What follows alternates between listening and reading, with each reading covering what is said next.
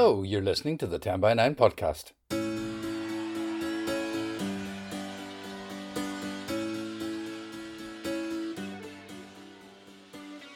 I'm Paul Doran, and in 2011, Pádraig, Tuama and I started 10 by 9 in the Black Box in Belfast, and we're still there every month. 10 by 9 is a live event where 9 people have up to 10 minutes each to tell a true story from their own life, and we love it. 10 by 9 is also a small social enterprise, and we offer workshops and events to festivals, conferences and to private companies because everybody has a story. There's more info on our website 10by9.com. This week we've 3 stories for you, as well as a mini story from Australia. But first, all the way from Derry, here's Andy Warmington. It was recorded on December the 4th in Sandino's, and the theme was school. They would regret letting the children write the school play that year until the end of their careers. Maybe longer. The previous year, we had treated the parents and relatives in the audience to a production of The Times Tables, set to an interminable soundtrack and interpretive dance. Even now, when multiplying by 11, I hear the muttered dismay of a tested audience. Oh no, Jesus, please, they're going all the way up to 12 times. That year, the teachers asked us early in the first term, when the leaves lay golden brown on the playground gravel, what would you like to do for this year's school play? Something fun, something you could all get involved in and really tell a story. A girl whose name I forget, who claimed to be able to read an entire Roald Dahl book in one day and was an awful wee teacher's pet, asked if we could write and produce it ourselves. The true voice of the pupils, she called it. I can still see now the mental calculation the teacher made in her head, the sort of Faustian bargain we all make at some point in the adult workplace. How can I balance the absolute theatrical car crash this is sure to become with the fact I won't have to do any work, and I can impress the PTA committee no end with my willingness to engage young minds in free expression? We formed a central writing committee to brainstorm. Only 3 of us wanted to do the actual work. Me, the Roald Dahl fan club, and another girl called Tricia, who'd been told by a mother she was terrified of to get out and volunteer for something this year. The rest of the class saw the opportunity to sit back, let others do the work, and still accept the plaudits. Most of that cohort now earn large corporate salaries and drive 2 or more cars.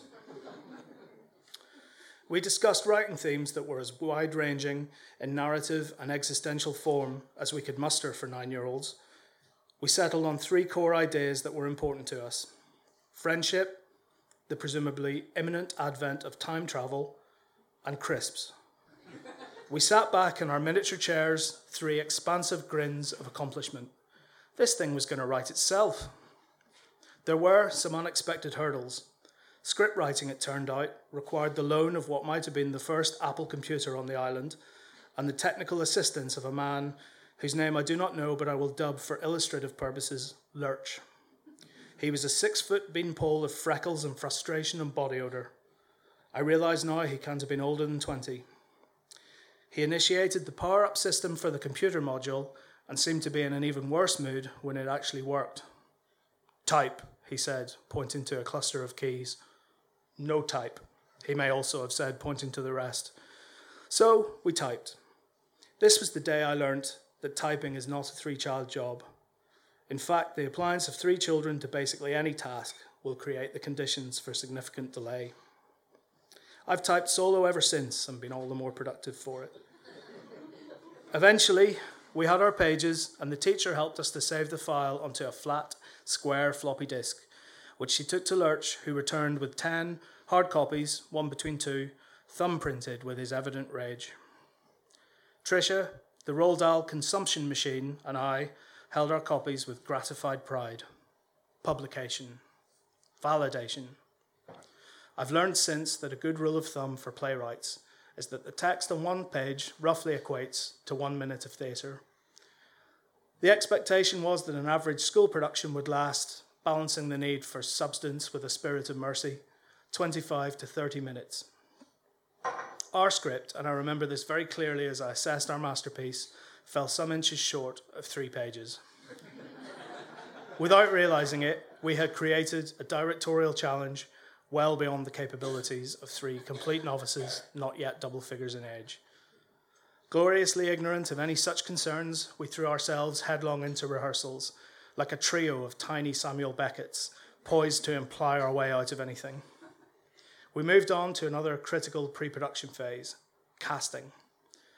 Starring roles were coveted and awarded with shameful nepotism to the three playwrights. But we would need a supporting cast to give the production the intended scale.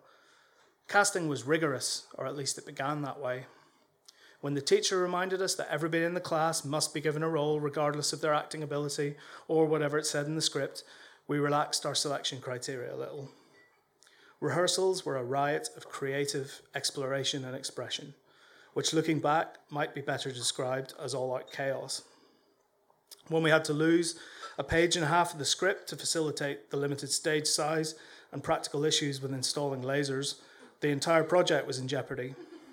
In the end, we pieced together a 20-minute performance with all the signs of a beginning and an end, trapping a middle between them against its will. There was also the late addition of a big new musical number. The best we could do without adequate time for composition was "We're Travelling Through Time" to the tune of "We're Singing in the Rain." The conceit of the story was simple and familiar. We only escaped a charge of plagiarism on account of the fact primary school children haven't been alive long enough to know that somebody has already had all their ideas. A trio of happy kids are playing in the park, an inciting incident which taught me how to mime being on a seesaw when they remember their history homework is due the next morning.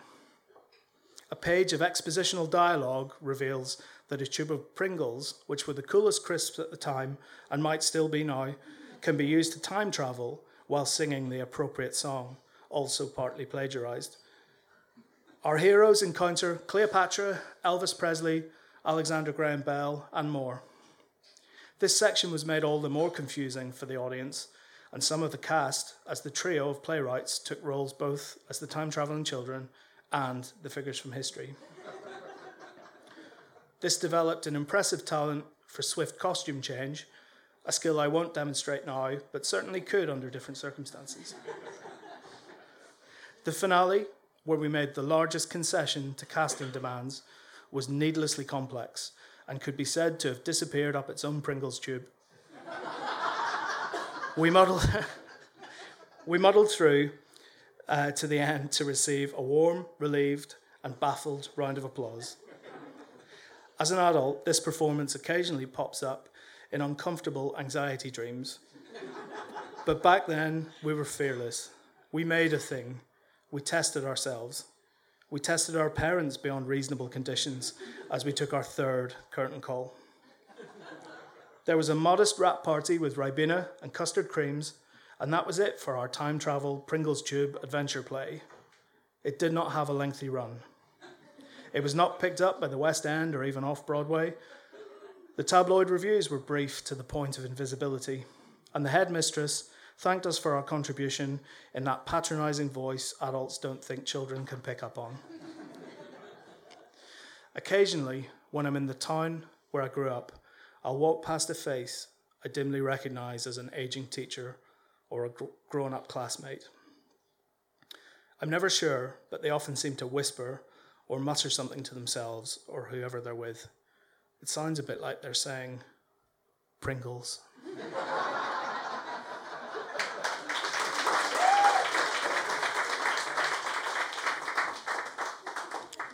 Andy, that reminded me, when I was in primary school, I was supposed to be in the Derry pantomime, and it was Babes in the Wood, and I was going to be one of the babes, a big role, but then it being a pantomime, they decided they wanted two girls to play the boy and the girl. So I was dumped, and as a consolation, I got to play one of the seven dwarfs. And you'll never guess which one I was. I was grumpy. Me. Anyway, that was my last brush with fame. Showbiz is cruel. Thanks so much, Andy. Hot Tub Time Machine ripped you off, by the way. And that was Andy's first time at the 10x9 mic. And we love first-timers and do as much as we can to help. So if you want to tell your story, go to the website where you'll find everything you need to know. Next up, he's a Black Box regular. And here he is with a story recorded in September when the theme was peace. Take it away, Bob Salisbury. He knew it was serious the moment it happened. The knife had sliced through the tough outer glove, through the wooden mitt, and cut deep into the palm. Blood gushed up through the fabric immediately and spilled down onto the deck and the mass of wriggling fish around his feet. Ruski clenched his fist tightly to try and staunch the flow and shouted to the other deckhands for help. The cook was already running with antiseptic pads and absorbent towels. He'd been on the bridge at the time and felt the ship shudder as the bow dropped into the trough and met the raw power of the oncoming wall of water. He'd seen the accident happen. The ship's forward momentum had stopped for a moment, and Ruski had been caught off balance as his waders slithered on the wet deck. The razor-sharp knife, honed expertly every half an hour, cut through the protective gloves and hand as easily as it opened the tough skins of the cod and the haddock. The cook ripped off what was left of the gloves and applied an absorbent pad. Ruski's hand was open from the base of the thumb to the little finger, and first glance told us that this was something... Okay. I can't read my thing now. No, it's all right. First glance showed us this was something our basic first aid training couldn't handle. This wound needed professional help. This was a hospital job. It was 1961 and I was aboard SS Vivaria, a trawler out of Grimsby, as a decky learner. After nearly 2 weeks of fishing for cod and haddock off Bear Island in the Arctic waters, the skipper had brought us south to the rich fishing grounds of the White Sea. This area, just outside Russian territorial limits, held huge numbers of plaice, which always fetched a good price at the docks. Trawling was hard work, 18 hours off, 6 off. 18 hours on, 6 off. But cruising to the fishing grounds took 4 days, and this gave us all time to sit and talk. Shoulder to shoulder would be crammed into the tiny galley, and the humour in the conversation would flow. That's how John became Ruski. John was not just a xenophobe, it was wider than that. He hated difference and would mistrust anyone who had a lifestyle or culture he could not recognise. Anyone who spoke with a different accent, indeed anyone who was not from his part of Grimsby. The greater the distance from his street, the greater the suspicion he showed. It was an equation that he used rigorously. He saved his greatest venom for the Russians, which he pronounced Russians, and almost every conversation would eventually finish up with a tirade from him about what was happening behind the Iron Curtain. For entertainment, we used to wind him up about his favourite subject. What do you think's the best taste from the sea, I would ask. Our thick halibut steak takes some beating. Cod with beer batter for me. John Dory, it's an ugly brute, but sweet. Then the man sitting next to John would put a fly on the water.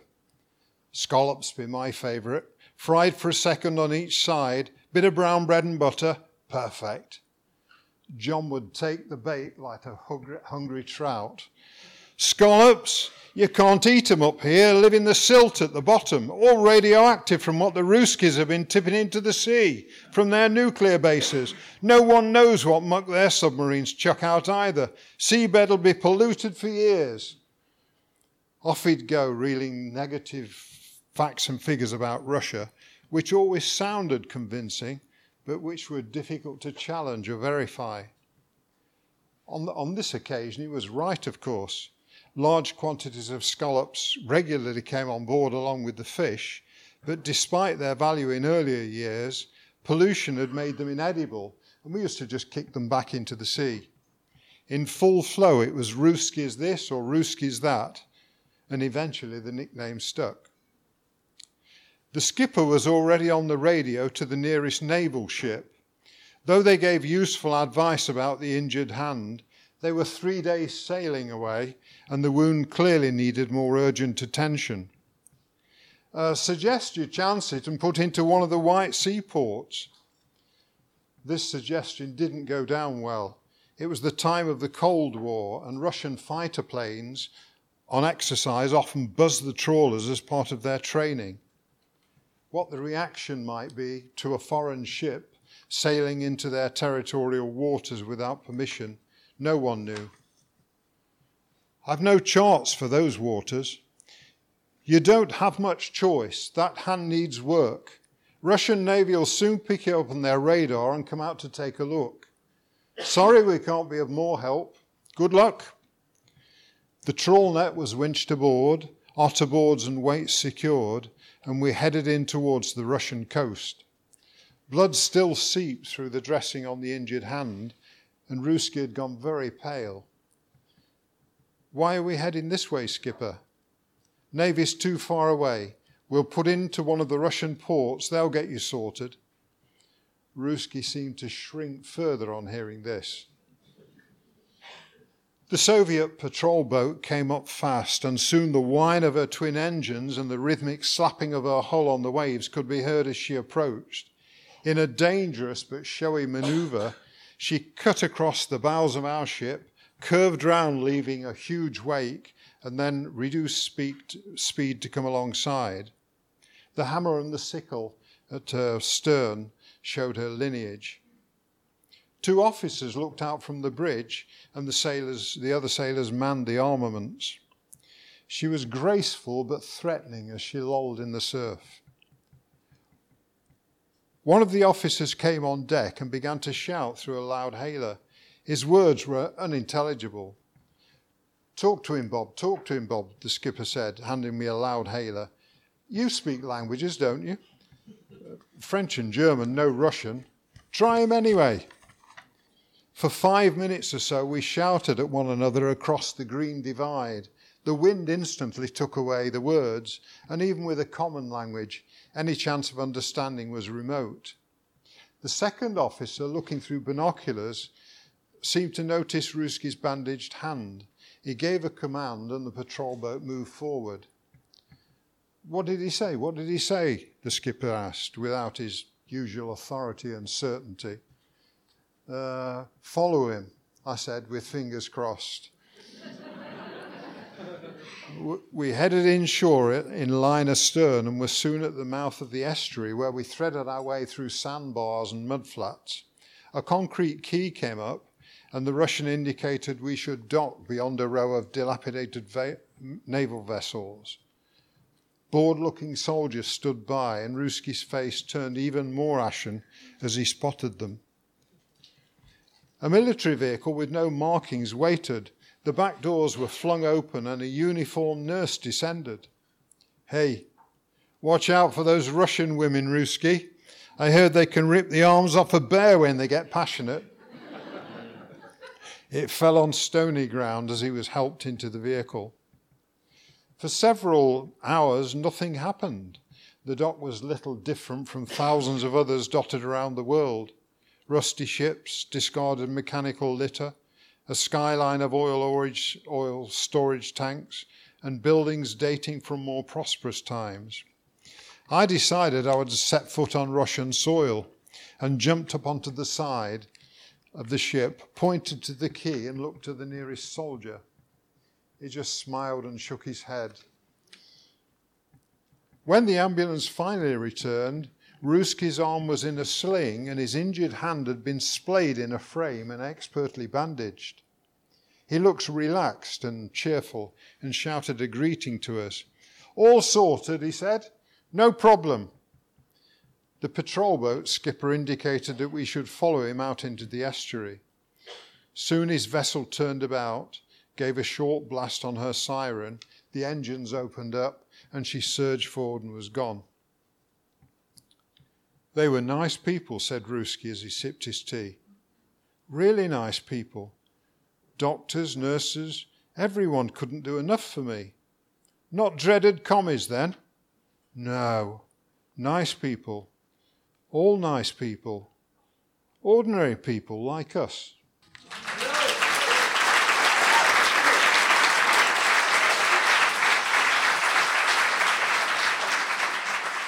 Thanks, Bob. Let's head to Australia now and to Adelaide, where 10 by 9 has been running very successfully under the eye of Danny Madsen and Mel Lambert. Here's a mini story from Rose Alamani, recorded in November when the theme was OMG. So I'm going to be telling this 2-minute story about, number one, there's a lot of surprises that have come over me that day. So it all starts in a health lesson at the end of the day, and we were doing a trust circle. So it started off with me, and then our friends and family. So it started off with family. And there's this other girl in my class called Caitlin, and she was bragging because you could do pets. And she said, "Oh, I have 22 things on my list, and look at you, you have one." Well, yeah, it's because my dad was in another country, and my grandma, I don't know. So she kept on bragging, and that made me really upset. So I was walking home that day, and I saw this gate open. I didn't know why it was open, but then I saw some people just come inside. And then I saw this big, furry, black dog. And I had no idea what to do. So I just ran. The dog chased me. I got scared. I started crying. So the dog went over, started barking like crazy. I got really scared again, started crying, went past, tried not to look at it, and I went home. I was still crying, thinking, oh my gosh, Caitlin's a brat. I am scared of the dog. Caitlin is a brat. I am scared of the dog. Caitlin is a brat. So I come home. I start laughing. Well, not laughing, crying. And then my mum opens the door. I'm crying. Burst into tears. What's wrong? What's wrong? This is what happened. Caitlin's a brat. I got chased by a dog. What? You got chased by a dog? Aren't you friends with dogs? Well, yeah, sometimes. I go up to the couch because she says, I have a surprise for you. I go up, she sits down. What is it? I don't know. She sits me down on the couch. Are we moving? No, we're not, sadly. So I sit down. She says, I have a good surprise for you. Okay, I have a sad story. She sits down. She opens up the computer. Then she goes onto this website. I don't understand what website she's on, but all I know is that it says Flight Centre. She scrolls down. Then I realise it's 2 tickets, Rose Alamani, Alex McGee, to go to my dad's country. And so I just burst into tears, and I said, I thought it was a toothbrush. You always give me toothbrushes. And also, this other time, I was with my friend at our house, and she said, I have a surprise for you. I closed my eyes, put my hands out. It's a hairbrush. A hairbrush. So that's OMG, and we have 4 weeks to go. The fact that I thought it was a toothbrush is a bit sad. But we have 4 weeks to go until we go there, and the big OMG is that he doesn't know we're going.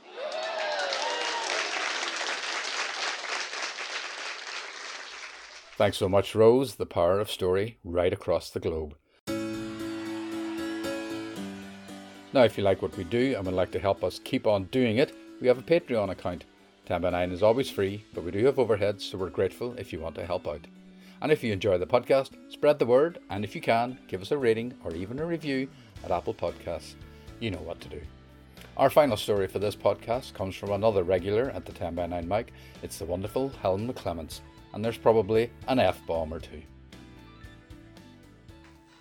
This looks nice, doesn't it? I said, showing my boyfriend an article in the Guardian travel supplement. It described a delightful and unexpected find in the Portuguese countryside, and the photo showed a rustic house bathed in the early evening sun.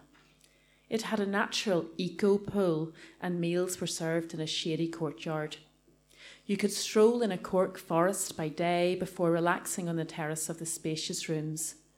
There would be no children, and as a teacher, this was very important to me, and no hordes of gay Adonises to make my partner feel shite. I'll explain.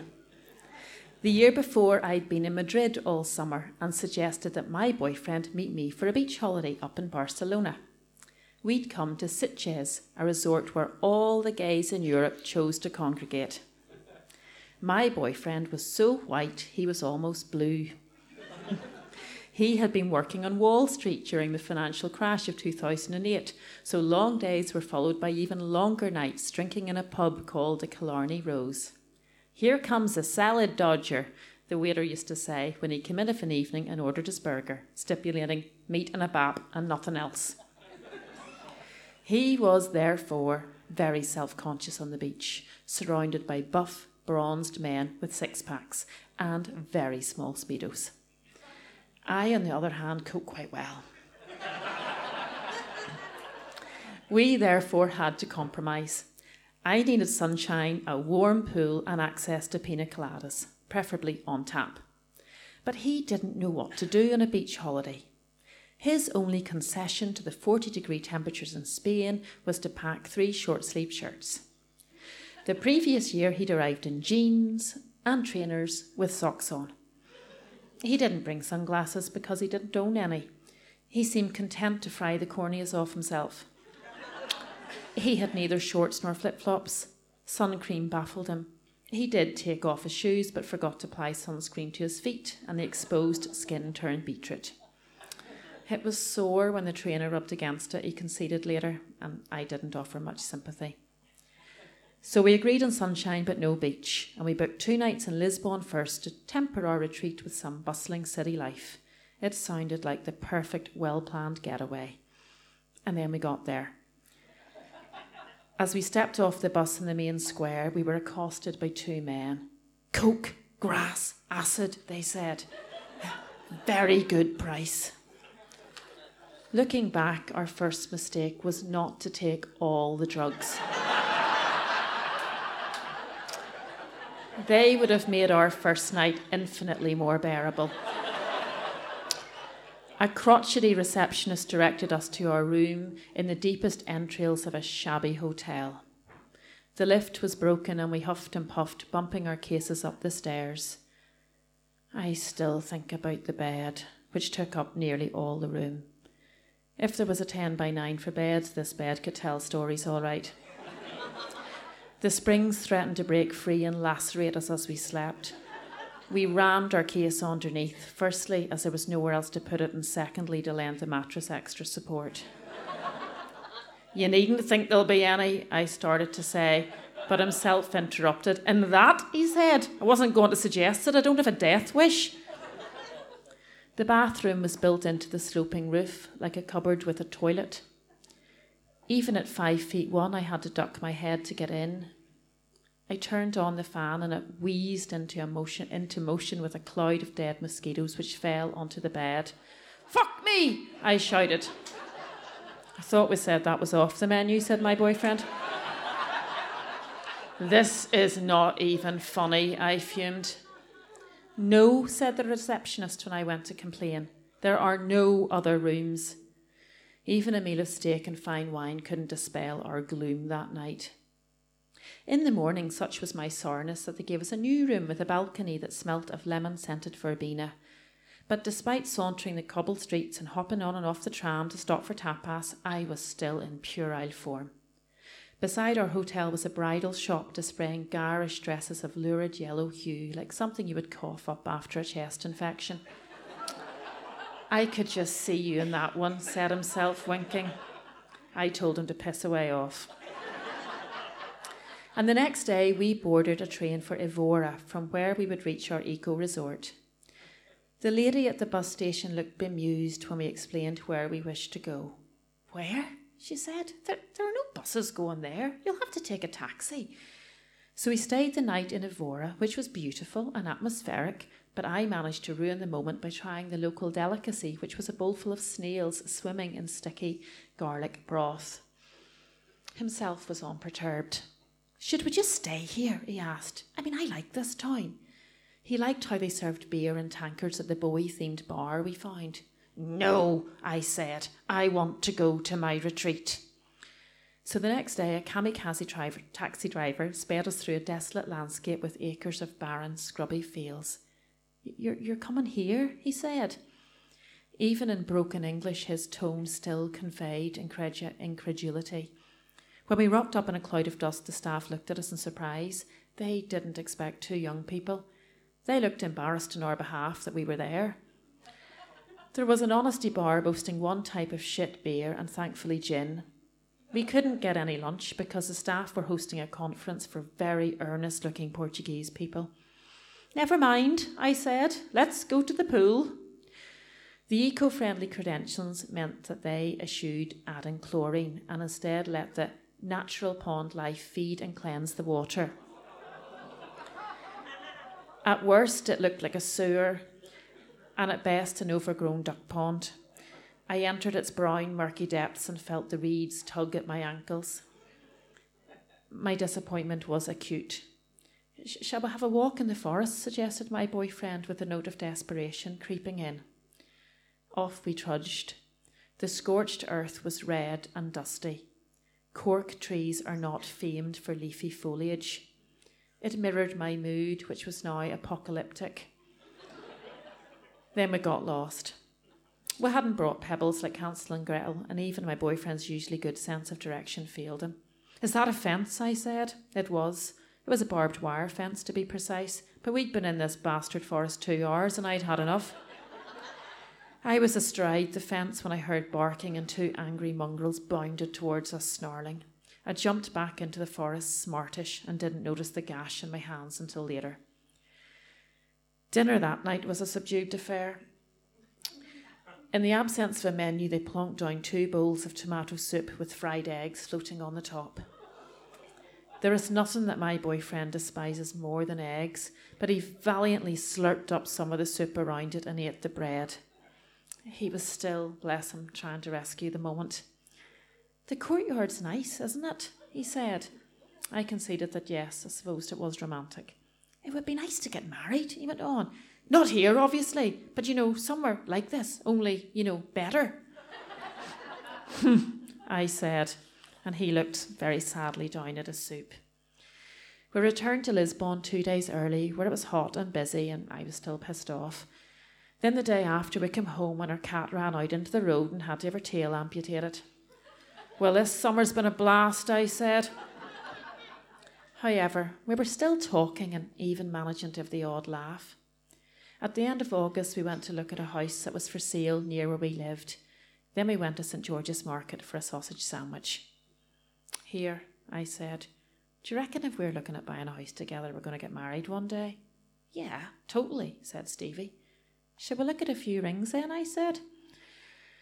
I wasn't planning this, by the way. I was wearing my running shorts and trainers.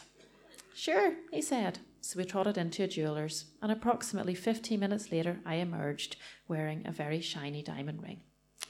Do you fancy Portugal for the honeymoon, he said.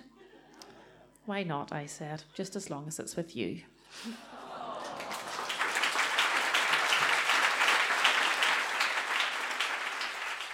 Romance is alive and kicking.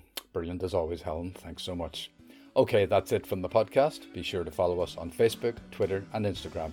Our theme tune comes from the Free Music Archive and is by Fantastic Swimmers, while our incidental music is by Brent Bourgeois, and we got that at Facebook Sounds. Big thanks to everyone who keeps 10 by 9 going, including all our wonderful live audiences, and to you for listening. But the biggest thank you goes to Andy Warmington, Bob Salisbury, Rose Alamani and Helen McClements. Next week we'll have a special festive podcast, but for now, bye bye.